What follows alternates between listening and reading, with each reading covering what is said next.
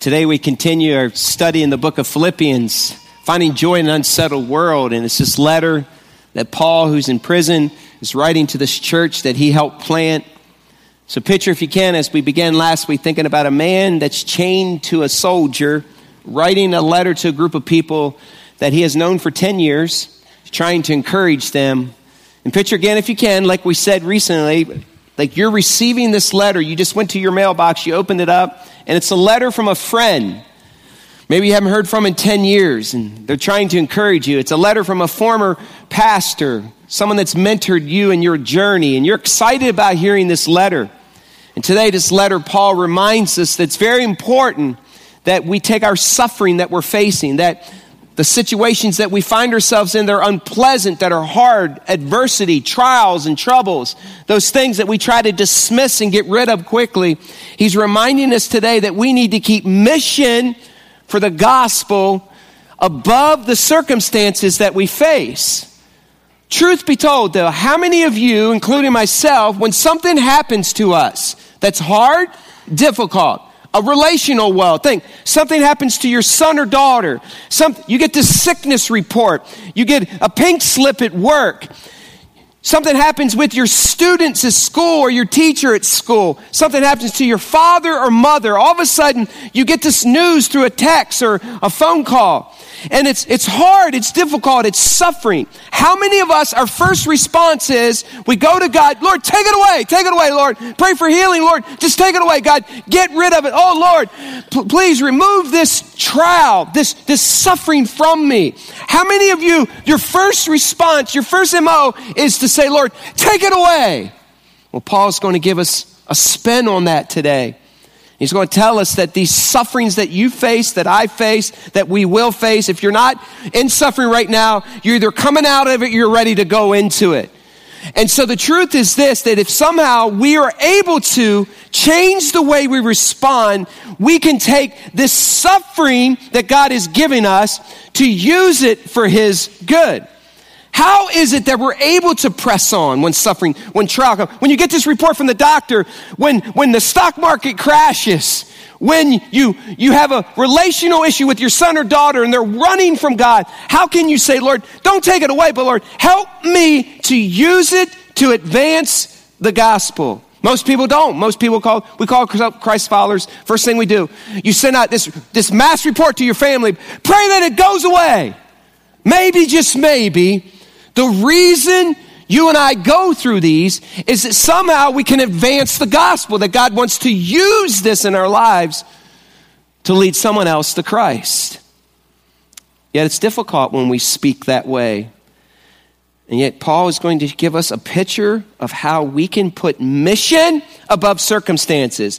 He's going to show us that when you are suffering, when you go through suffering, that you can use it for His good. Grab your Bibles, and you're about to go on a journey that's challenging. And turn to Philippians chapter 1. Philippians chapter 1. If you need a Bible, hold your hand up. Ushers will put one in your hand. But turn to Philippians chapter 1, and we're going to read verses 12 to 26. Pull away again. Remember, this is a letter from Paul to a church that he loves dearly. They know he's in prison, and they know that they're going to hear from him, and so they're hearing this for the first time. Stand with me when you find it. We're going to read it out loud together. Philippians chapter 1, verses 12 through 26. Philippians chapter 1, verses 12 to 26. Let's read this out loud together. Ready? Read. Now I want you to know, brothers and sisters, that what has happened to me has actually served to advance the gospel.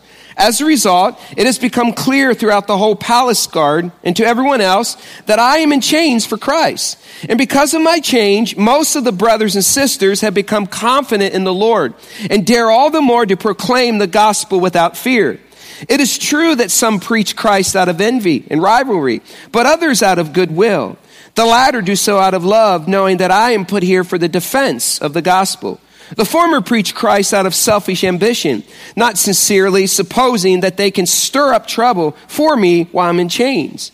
But what does it matter? The important thing that is in every way, whether from false motives or true, Christ is preached. And because of this, I rejoice. Yes, I will continue to rejoice. For I know that through your prayers and God's provision of the Spirit of Jesus Christ, what has happened to me will turn out for my deliverance. I eagerly expect and hope that I will in no way be ashamed, but will have sufficient courage so that now as always, Christ will be exalted in my body, whether by life or by death. For to me, to live is Christ, and to die is gain. If I am to go on living in the body, this will mean fruitful labor for me. Yet what shall I choose? I do not know. I am torn between the two. I desire to be part and be with Christ, which is better by far. But it's more necessary for you that I remain in the body. Convinced of this, I know that I will remain, and I will continue with all of you for your progress and joy in the faith, so that through my being with you again, your boasting in Christ Jesus will abound on account of me. You may have a seat. Paul is showing us, and hopefully you're seeing this today too, that no matter what you're going through, now, every one of us are going to face trial and difficulty, and you know what it is today. Maybe it's a relationship with your father. Maybe it's with your mother. Maybe it's a child that's run from God. Maybe you just got a report from your doctor. Maybe it's a financial, maybe it's a hard thing at work. The message must advance regardless of what comes our way. Paul was saying, mission the gospel above circumstances.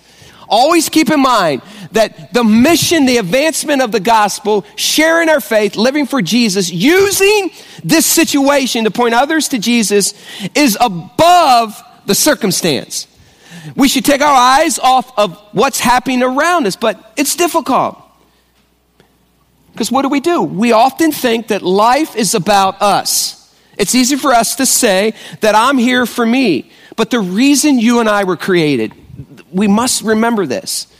We get our mission from Jesus. Jesus said when he came, his mission, seek and save lost people. That's why Christ came. Our mission is seek and save lost people. That's the only reason we're here. We're not here. It's not about us. It's about us doing the work of the Lord. So everything that you do, no matter if you're 2 or 102, everything you do, whether you're working, playing, recreating, building, constructing, designing, whatever you're doing, somehow your mission and my mission must be to seek and to save lost people. Think about it. Suffering should always be used to advance the gospel. How do I know that? Think about it. What if Jesus didn't suffer? Think about this seriously for a second. What if Jesus chose in the midst, when the Roman soldiers grabbed a hold of him and they began whipping him and flogging him, and then he had to carry his cross. What if in the midst of all this he looked up to God, God, take this pain away. God, take it away, take it away, take it away. Isn't that often our response? Lord, fix it, fix it, fix it. Lord, make them better, make them better, make them better, make them better. What if God would have said, or Jesus would have said as he looked to his Father, Lord, take these away. Lord, I don't want to suffer. Take this suffering away. Take it away, take it away. Listen, every single one of us would be gone to hell. Jesus, think about it. He used his suffering to the full extent to advance the gospel. So let's make it very practical. How many times have you and I went to God and said, Lord, fix it, God, fix it, fix it, fix it. Take it away, heal, heal, heal. God, do this, do this.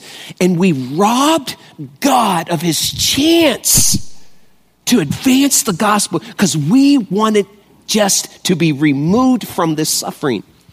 Think about it for a second. It's not easy. But Paul is saying, listen, Philippian church, listen, Grace community. Mission should always be above suffering. Mission for that daughter that's run from God and you're thinking, oh Lord, please, God, just fix it, fix it, fix it. Maybe, just maybe, God is saying, I'm going to use this hard thing in your life to allow you to advance the gospel in Jesus' name. What's the word advance mean, by the way? Look again in verse 12. Look what Paul says. He says, now I want you to know, brothers and sisters, that what has happened to me, being chained, has actually served to advance the gospel. This word advance, I love this original meaning, by the way. This word advance literally is this. It means to cut the way through the forced. It is a picture of us taking our lives. It's like putting a machete in your hand, grabbing a chainsaw and saying, Lord, I'm going to use my suffering, my pain, my sickness, my woe, relational woe. I'm going to allow you to put me out in front, and I'm going to take my body and I'm going to cut the way so that I can advance the gospel so that people know that Jesus is real. Do you see how that changes perspective? The suffering that you're going through. Think about this now. How many of you are still whining about the same thing for 25 years? How many of you are still complaining instead of saying, Lord, I don't want you to do anything but advancing the gospel through my suffering? Paul's saying, listen, your suffering is there so that you can advance the gospel. Never once in this letter, you won't find it, and we're going to go through the whole book. Never once in this letter will you hear Paul say, why me, God? Why me, Lord? I've been faithful. I've served you my whole life. I do my devotions 6 out of 7 days.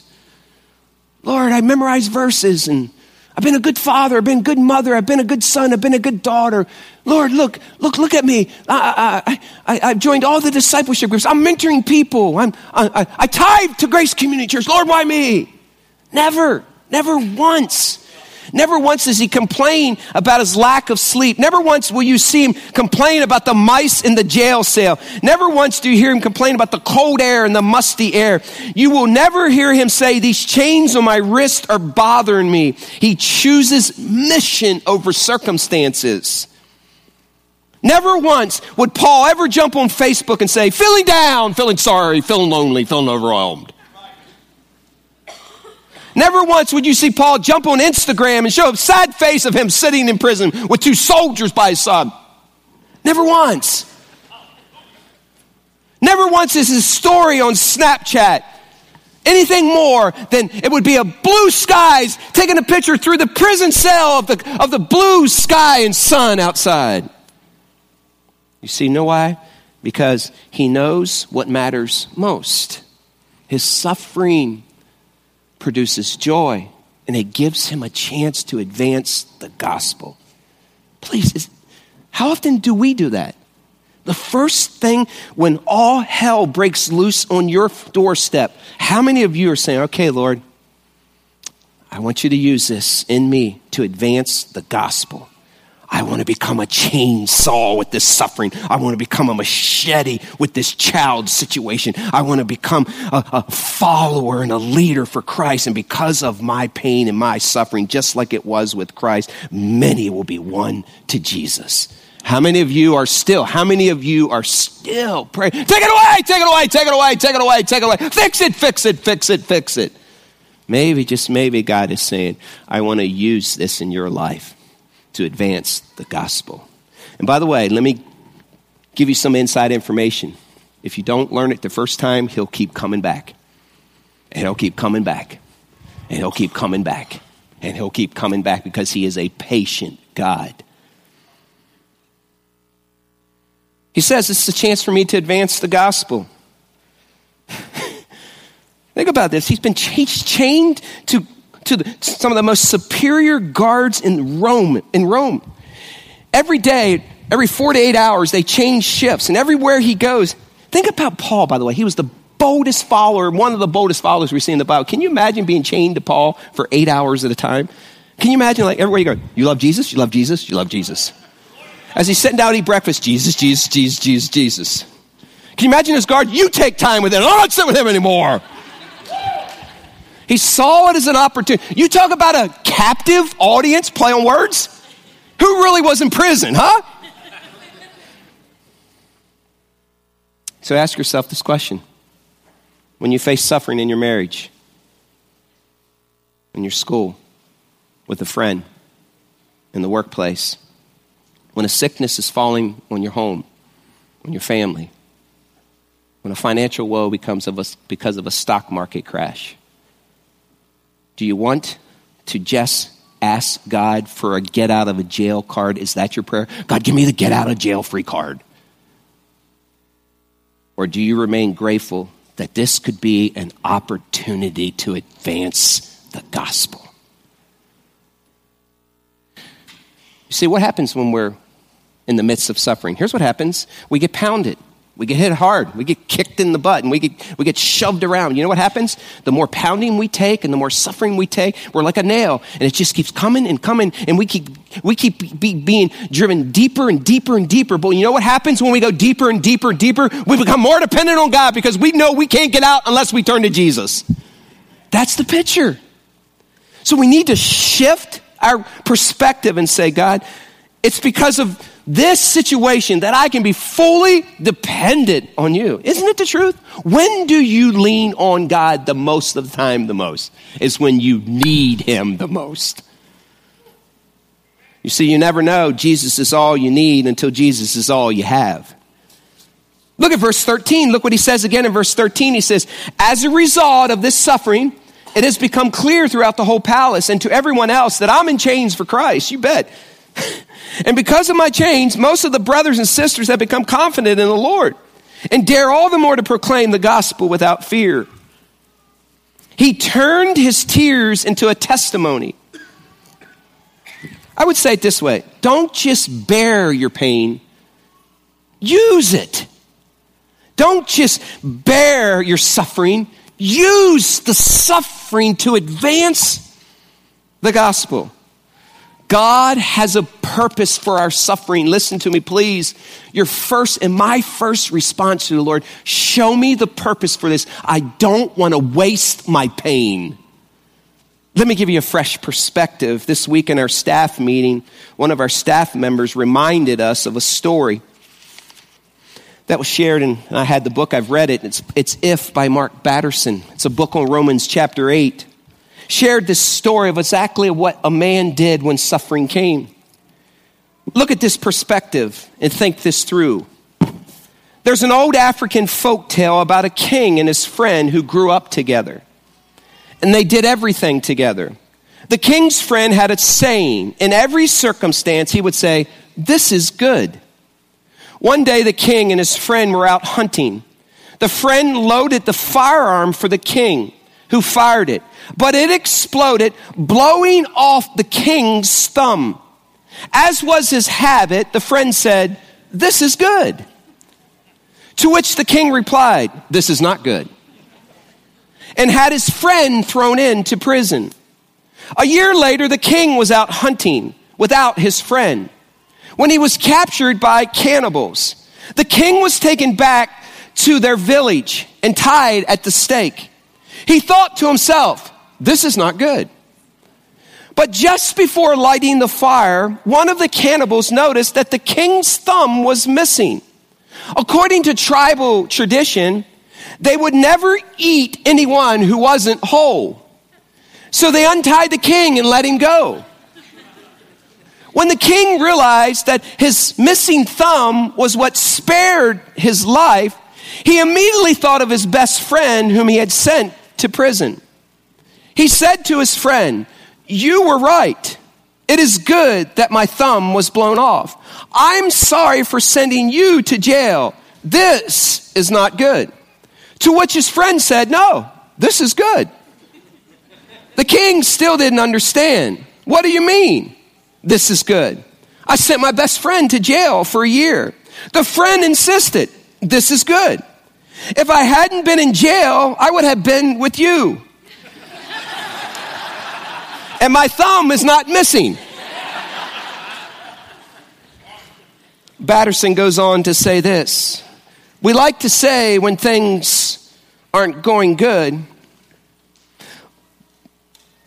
but if it's not true when things aren't going bad, then it's not true at all. It doesn't mean bad things are good. That's sadistic.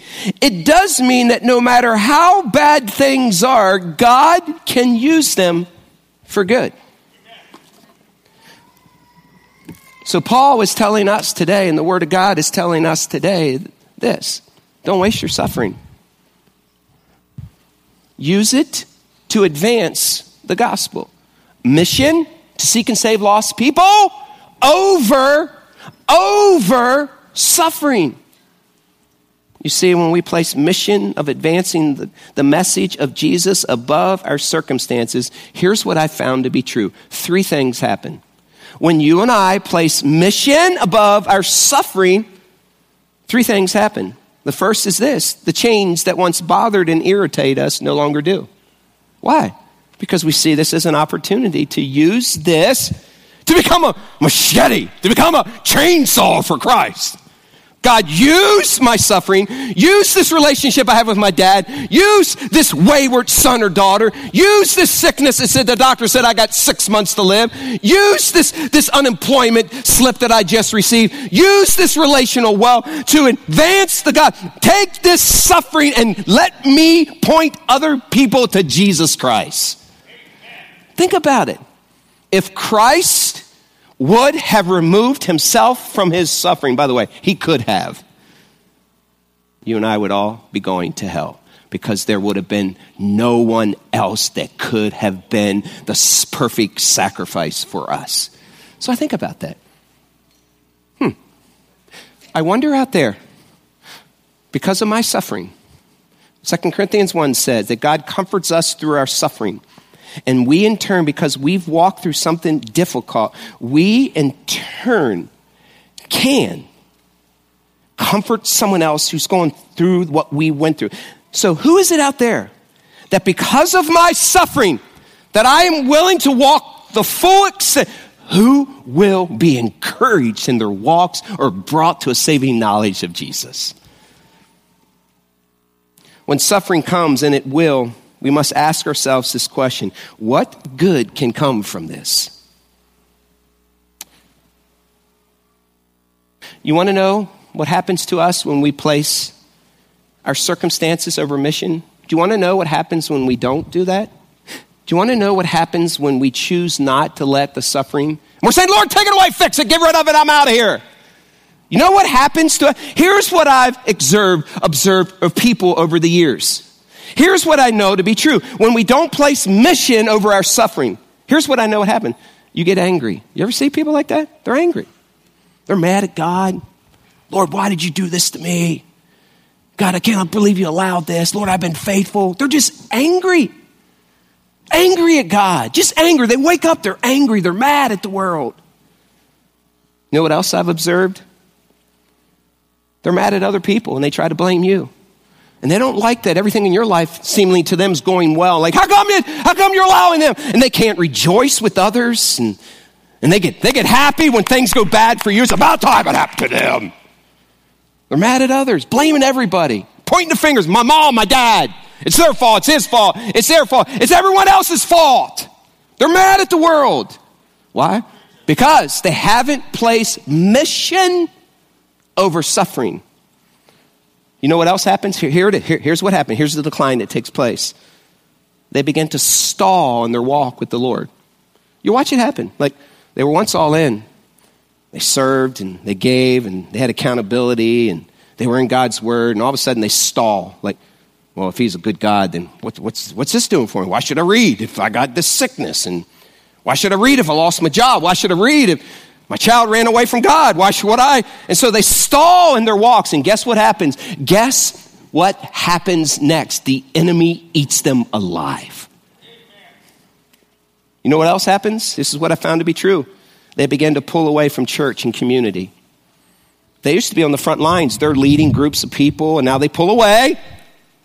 They used to go to church, and they were there every week worshiping God. All of a sudden, they pull away, and you ask, wait, where's Tim at? And where's Elizabeth? Haven't seen him in a while. Where'd they go? They pull away. Why should I go to church? What good is there to go to church if God gave me this? And you know what ultimately happens? They jump ship altogether. Watch them. How many times have you seen it happen? This person who used to be on fire for God, now they're not. Sundays worshiping God? Are you kidding me? They haven't been in church in years and months. They're mad at God. They're mad at the world, blaming God. And they haven't been in harmony and fellowship. Why? Because they don't realize when you pull away from community, when you pull away from accountability, when you pull away from someone encouraged, you can't do one another's by yourself. And the enemy will eat you alive. And out there are these Christians who gave their lives to Christ, far away from God. Why? Because they can't believe that God allowed that to happen to them. And they're mad at the world. They're mad at you. They're mad at their church. and they want nothing to do with God.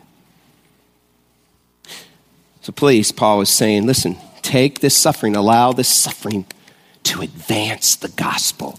That's why you are experiencing it.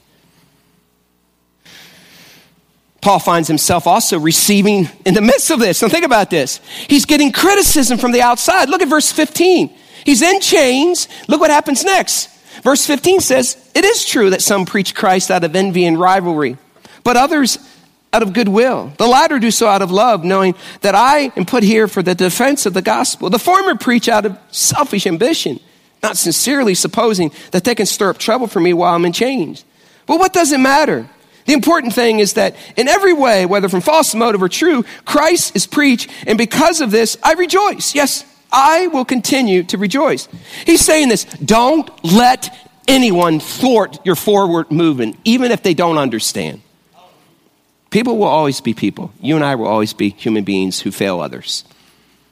One of the many things you have probably found is the Word of God reveals over and over again the very same things that happens now, people did then too.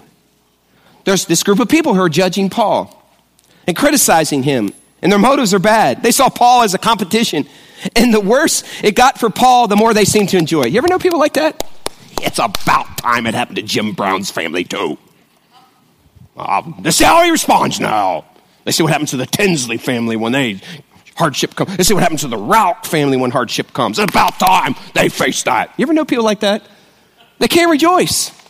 Like when you're rejoicing, the Word of God says, weep with those that weep, mourn with those who mourn. Some people can never rejoice with those that rejoice. Here's this group of people that are looking at Paul and secretly are saying, told you so, I told you. You know why he's in prison? He's in prison because he did that.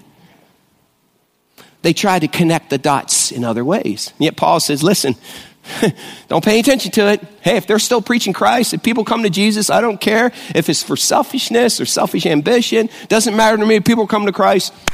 Praise the Lord. But his hope is that it's done in goodwill and love. Paul was destructible, but he wasn't destroyed by the word of others. When the heat came, he said, it really doesn't matter what happens or is said about me as long as nothing happened to stop the gospel from being advanced through my suffering.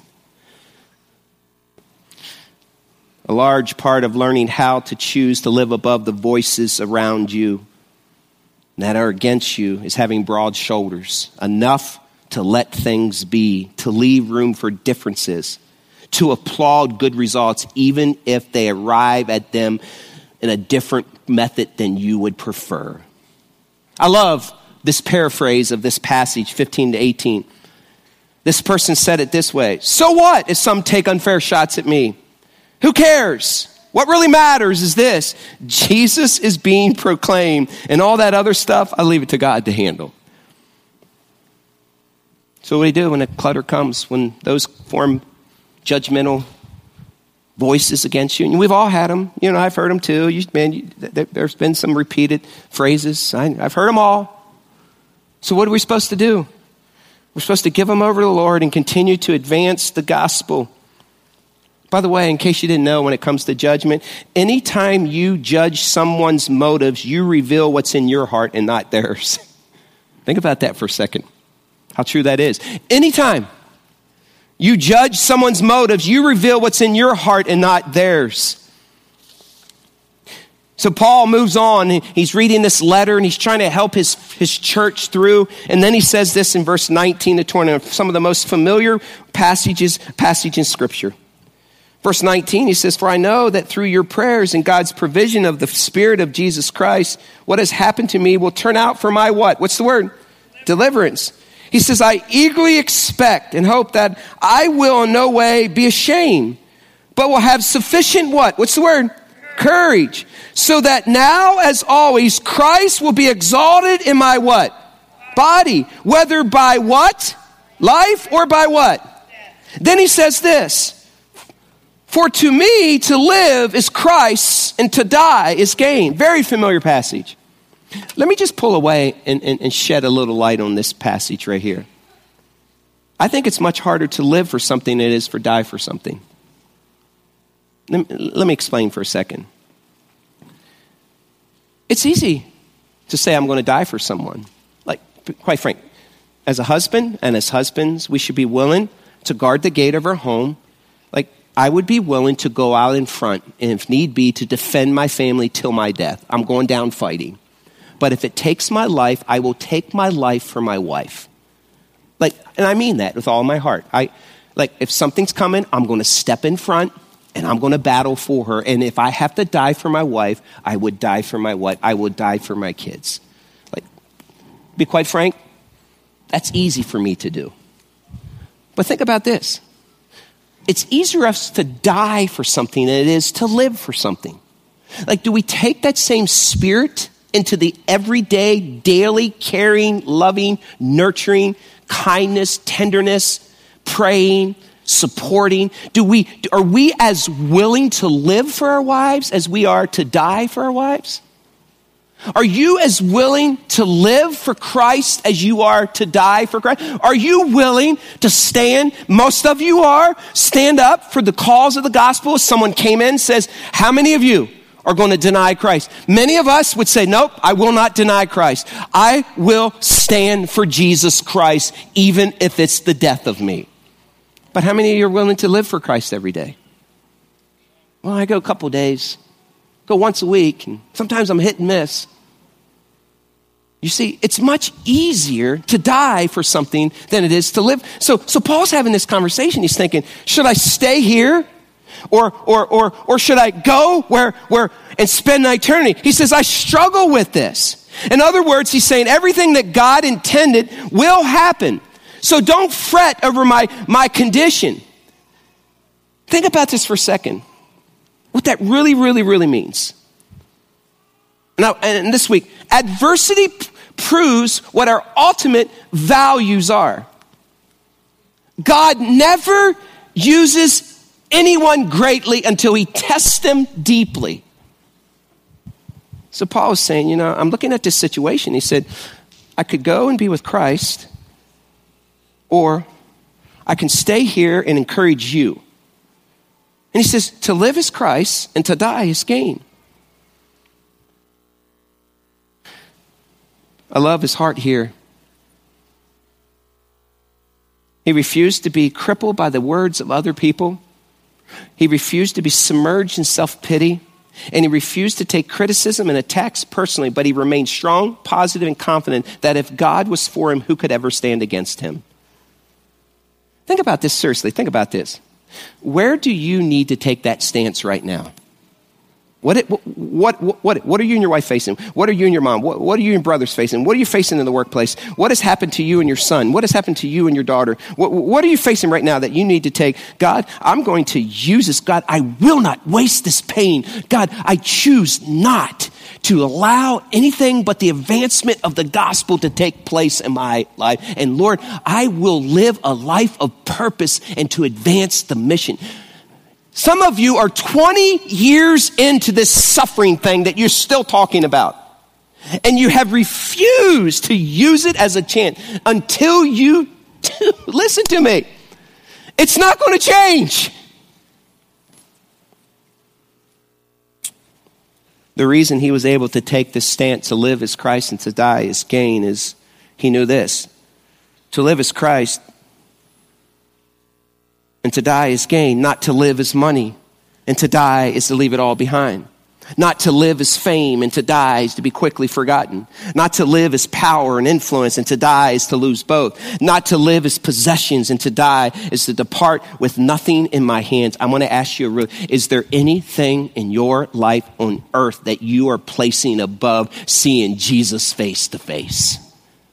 Ask yourself that question. No, maybe you're single and say, oh Lord, let me get married, have sex first, and then take me home. How many of you? I'm just speaking truth. Oh Lord, let me have a grandbaby. I want to hold one grandbaby, then take me home. It's got to be, Lord, it's got to be better. Hold that baby before I see you. How many of you are more concerned about earthly stuff than standing before Jesus Christ, face to face? The God of the universe, who created you. And somehow, what are you placing above? Standing or kneeling is what we're doing. Face down in heaven with Christ above anything on earth. Well, Lord, let me retire. Let me and my wife go to Israel, Bahamas first, and then take me home. Seriously, what is there that's better than a redeemed body? No sin, no shame, no sickness, perfect in every way. By the way, do you think when you and I stand before Jesus, and maybe it's your time to go, and your days are numbered, and you're going to stand there, and you're at the Bema seat, and you're going to think, oh, Lord, I can't believe you didn't let me go to that family reunion. Seriously. Oh, Lord, I wanted to hold that grandbaby before you brought me here. Do you think that listen, if that's what you're thinking, then you are way too earthly minded and not enough heavenly minded. Do you? Are there things like, oh, Lord, maybe this is your perspective. Lord, you need me here. You need me here to make sure that daughter does okay, that son does okay. I need to make sure my daughter comes back and my son comes back to Christ. Oh, Lord, I need to be sure that I can work there. Oh, Lord, you need me here. Listen, if you think that you can do more than the Messiah can do, then you got a Messiah complex that needs checked. There's nothing. Hear me. There's nothing. Paul said, there's nothing. To live is Christ, to die is gain. Yet to die is to gain more of what we had all been longing for our whole lives, Jesus. Here's why I believe there's a crown given in heaven. There's a crown, by the way. There's 7 crowns that you and I will be given at the Bema seat. Not for our glory. We receive them and we give them back to the Lord. We lay them at his feet. But there's this crown out there that's given to those who long for the appearing of Jesus Christ. Why? Have you ever wondered, why would God give a crown to someone who longs for the appearing of Jesus Christ? That seems like almost kind of selfish, doesn't it? But why? Here's why. Here's why I believe we get a crown for that. It's because you realize that standing in the presence of Jesus far outweighs anything on earth. It's having a heavenly mind instead of an earthly mind. Oh, Lord, let me retire. We've been working on that IRA. We got a good lump sum. Give us 2 years of using that. Seriously, think about it.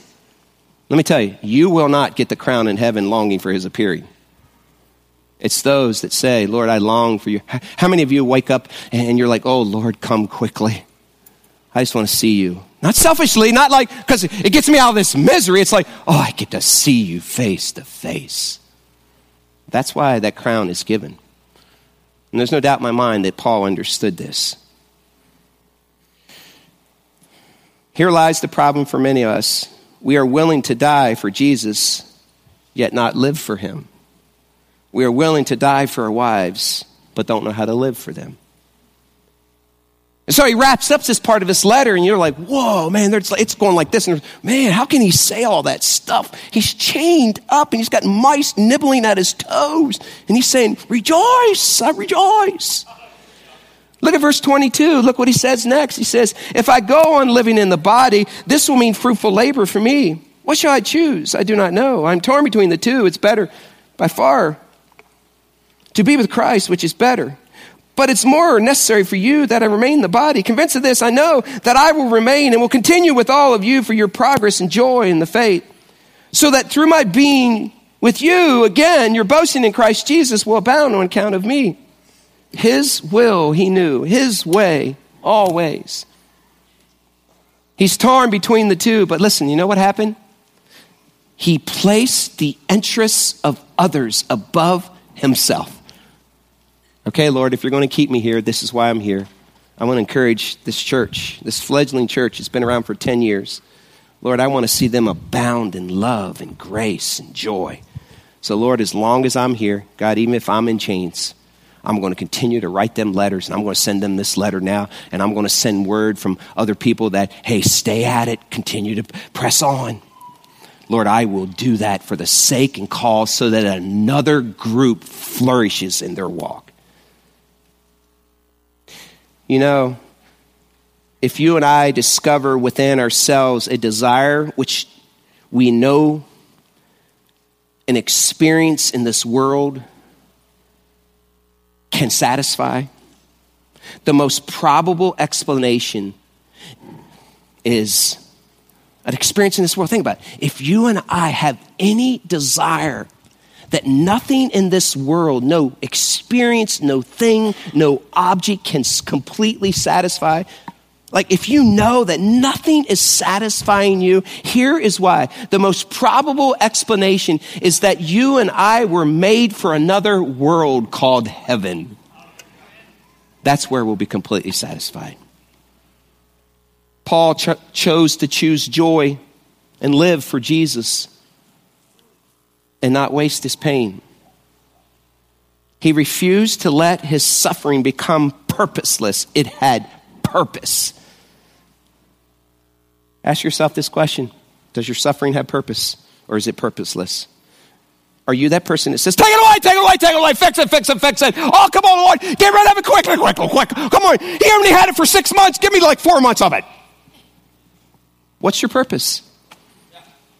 Our purpose for suffering should always be an advancement of the gospel, and our lives can become machetes and chainsaws clearing the way so that others find Jesus Christ. Are people finding Christ because of your suffering? You see, too much is at stake. Paul is telling us to live otherwise. We should never coast to our deaths because there are still people to be reached. I came across this quote many years ago, and it's a picture of my longing for me and my family and for Grace Community Church. Some of you are familiar with this quote, but I think of Paul when I hear this quote. Here's the quote. Life is not a journey to the grave with the intention of arriving safely in a pretty and well-preserved body, but rather to skid in broadside, thoroughly used up, totally worn out, and loudly proclaiming, wow, what a ride. That's the picture of our servant here. Ann and I have had a lot of incredible opportunity over the last couple months just to look back over 20 years, and it's been really good. It really has. It's been unusually good. And we've been reflecting on, wow, you remember this in the middle school? You remember this on Clinton Street? You remember this event? You remember when that person came to Christ? You remember when we saw them walk the aisle? You remember when they got baptized? You remember when they gave? You remember when they didn't know Christ? And so we've been telling these stories, and it's been so good for our hearts. Like, it's encouraged us and revived it. It's added like 50 more years to our life. So hold on, man. I'm going to be here till I'm 104. Just that's the way to feel. So it's just this picture of, and so we've been looking back, but we were reminded ourselves, like, we could look back, and you and I could look back, and you can look back in your life and say, Lord, wow, you did all this. Like, I'm just going to coast into retirement. Isn't that what the world says? Like, I'm going to save for retirement. I can't wait till I get to I'm 55 or 65 or whatever it is, and I got enough so I can just kind of just depart from this world, and I can live in this condo on the beach and collect seashells on the seashore until I can die. That's not the picture, and we should finish strong. And so in light of that, I've been thinking about what's the future for Grace Community. We're not done. Why? Because some more people need Jesus Christ.